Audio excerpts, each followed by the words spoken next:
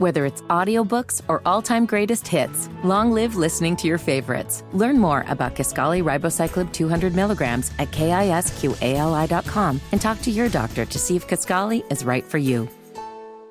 With Terrence Oglesby, Hornets analyst for Bally, and also talking some college basketball for the Field of 68 Network. Terrence Oglesby joins us on the Body Works Plus guest hotline. Terrence, you told us that it might take about, 4 to 7, something like that, of those that number around that neighborhood of games before LaMelo finally found his rhythm. Do you feel comfortable that LaMelo could use this weekend as a launching pad to find his rhythm going forward? Yeah, I think this weekend he was more reactionary as opposed to really thinking what was going to happen. I thought he was really good. And the fact that to open the game against Dallas, 7 assists on the first 7 buckets? Like, he's making such a profound impact now. And it's all now. I'm playing fast. I'm not going to give the ball up anymore. And I realized that I'm kind of that first chain of events. I can break down the defense. I can get into that 10-foot area and really make something happen and make it easy for my teammates. And then there was a point, I want to say it was in the third quarter, and I could be wrong, but when he went down, it was kind of awkward. He kind of grabbed his ankle, and then everybody kind of held their breath. And it was like, what's going to happen here? Well, I think that was a little bit like a football player coming back from injury where you have to get hit first to really embrace what's happening. And then after that happened, he just starts raining threes from everywhere. It's good to see him back comfortable. The offense as a whole looked a whole lot better on this road trip. Well, and Terrence, I think it was Gordon Hayward who talked to LaMelo saying, look, when the shot's not falling, find other ways to get other people involved. And we know LaMelo absolutely has that ability. I know you played at a really high level. What happens to you to try to get back into a rhythm when the shot just isn't falling for you? I know a little bit of a different player than LaMelo. You were the gunner. You were the sniper from deep. LaMelo a little bit more of a point guard in that regard. But how would you get over some of the shooting struggles that might come your way a few games? I would try to get to the free throw line. That was kind of like my rhythm seeker, or I would try to get to my spot, which was the left elbow. That was kind of where I would find my rhythm. If I could get to that spot, I knew. Now, LaMelo is such a different player than me. I'm not really sure it's applicable. He gets a rhythm by putting the ball on the deck and then creating. And then as the game starts to flow, he starts to feel better. So wildly different players, wildly. Terrence Oglesby joins us on the Bodyworks Plus guest hotline. And Terrence, when you talk about that stop that LaMelo had at the end of that Pacers game and how excited he got, how excited the team got, was it enjoyable but yet frustrating all in the same because you want these guys to be that excited about defense all the time? You know what? I was more excited on this road trip. I mean, obviously you need a huge stop, and that's kind of what LaMelo presents, being 6'7", 6'8". He should be able to get those stops with consistency. That's kind of where you want to see that more often. But I was more encouraged by how the offense was playing. I think, Steve Clifford's always going to be able to put guys in position defensively to at least give them a chance. Offensively, you kind of have to let go a little bit and let these guys play. And I thought they really came together this week. But do I want them to lock down on defense every possession? I think everybody who has been a coach at one time or another, you want to see that, sure. But at the same time, his ability to step up and get a stop with that little time I thought was huge. And I think it was telling to the mindset of where kind of he's at, because he used that to go into the next game against Dallas, where you're able to see kind of it's starting to snowball a little bit for him. And so when you look at this Hornets offense as well, they're 28th in the league in three-point percentage, but they lead the NBA in points in the paint per game, points in the paint differential per game, and two-pointers made per game. Is this a thing that fans just need to be more patient and the three-point shots are going to start to fall being the way they attack the paint?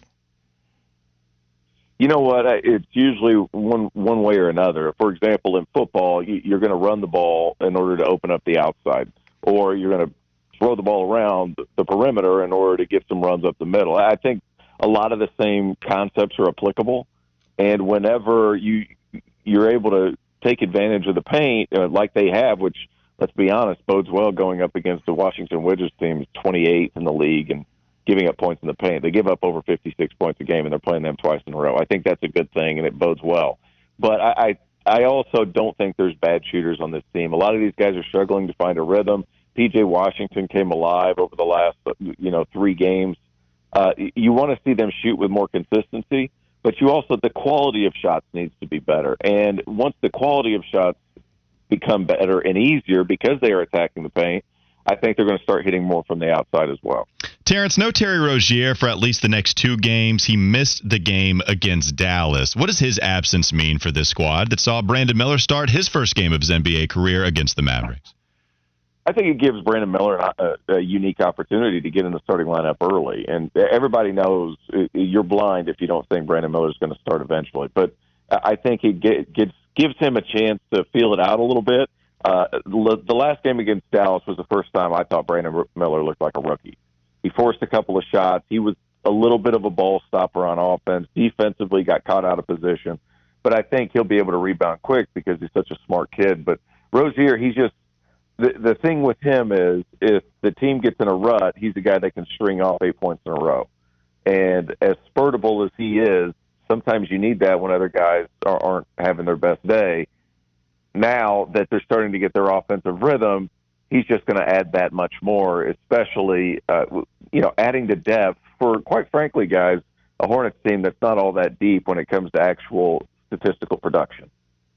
And then, Terrence, when you look at Gordon Hayward, a guy we haven't talked about a ton, but he's one of 11 players this season, averaging 15, 5 rebounds, 5 assists, and a steal. What's been your read on him so far? Does this look like a guy that's healthy and happy and just ready to have a great season and be available, most importantly, for the Hornets? Well, the best ability is availability. I think that's the big thing. You want him to be able to play, and I think he's going to play as close to 82 games as he possibly can. Well, for 2 reasons. 1, this team needs a veteran presence, and 2, he's in a contract year. So those 2 things together, I think he's been really good. He's not the loudest scoring guy. A lot of mid-range jump shots, a lot of catch-and-shoot threes, not somebody who's going to run up and down screaming and yelling.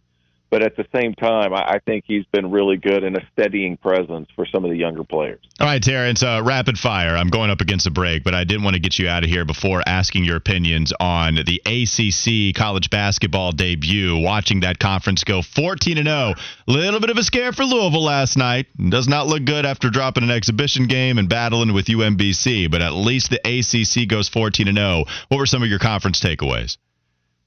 Paxton Wojcik started for Carolina. That was surprising. Mm-hmm. I'm not sure how long that's going to last. Louisville has just been disappointing to me. I don't really know how to address that any differently. If things aren't changed in a hurry, you can't give up 92 points to UMBC. It just can't happen, guys. And I know they had an upset yesteryear or whatever, but you have to be better defensively. And there was a talent upgrade there in Louisville, and the production hasn't gotten any better. And it's scary for one.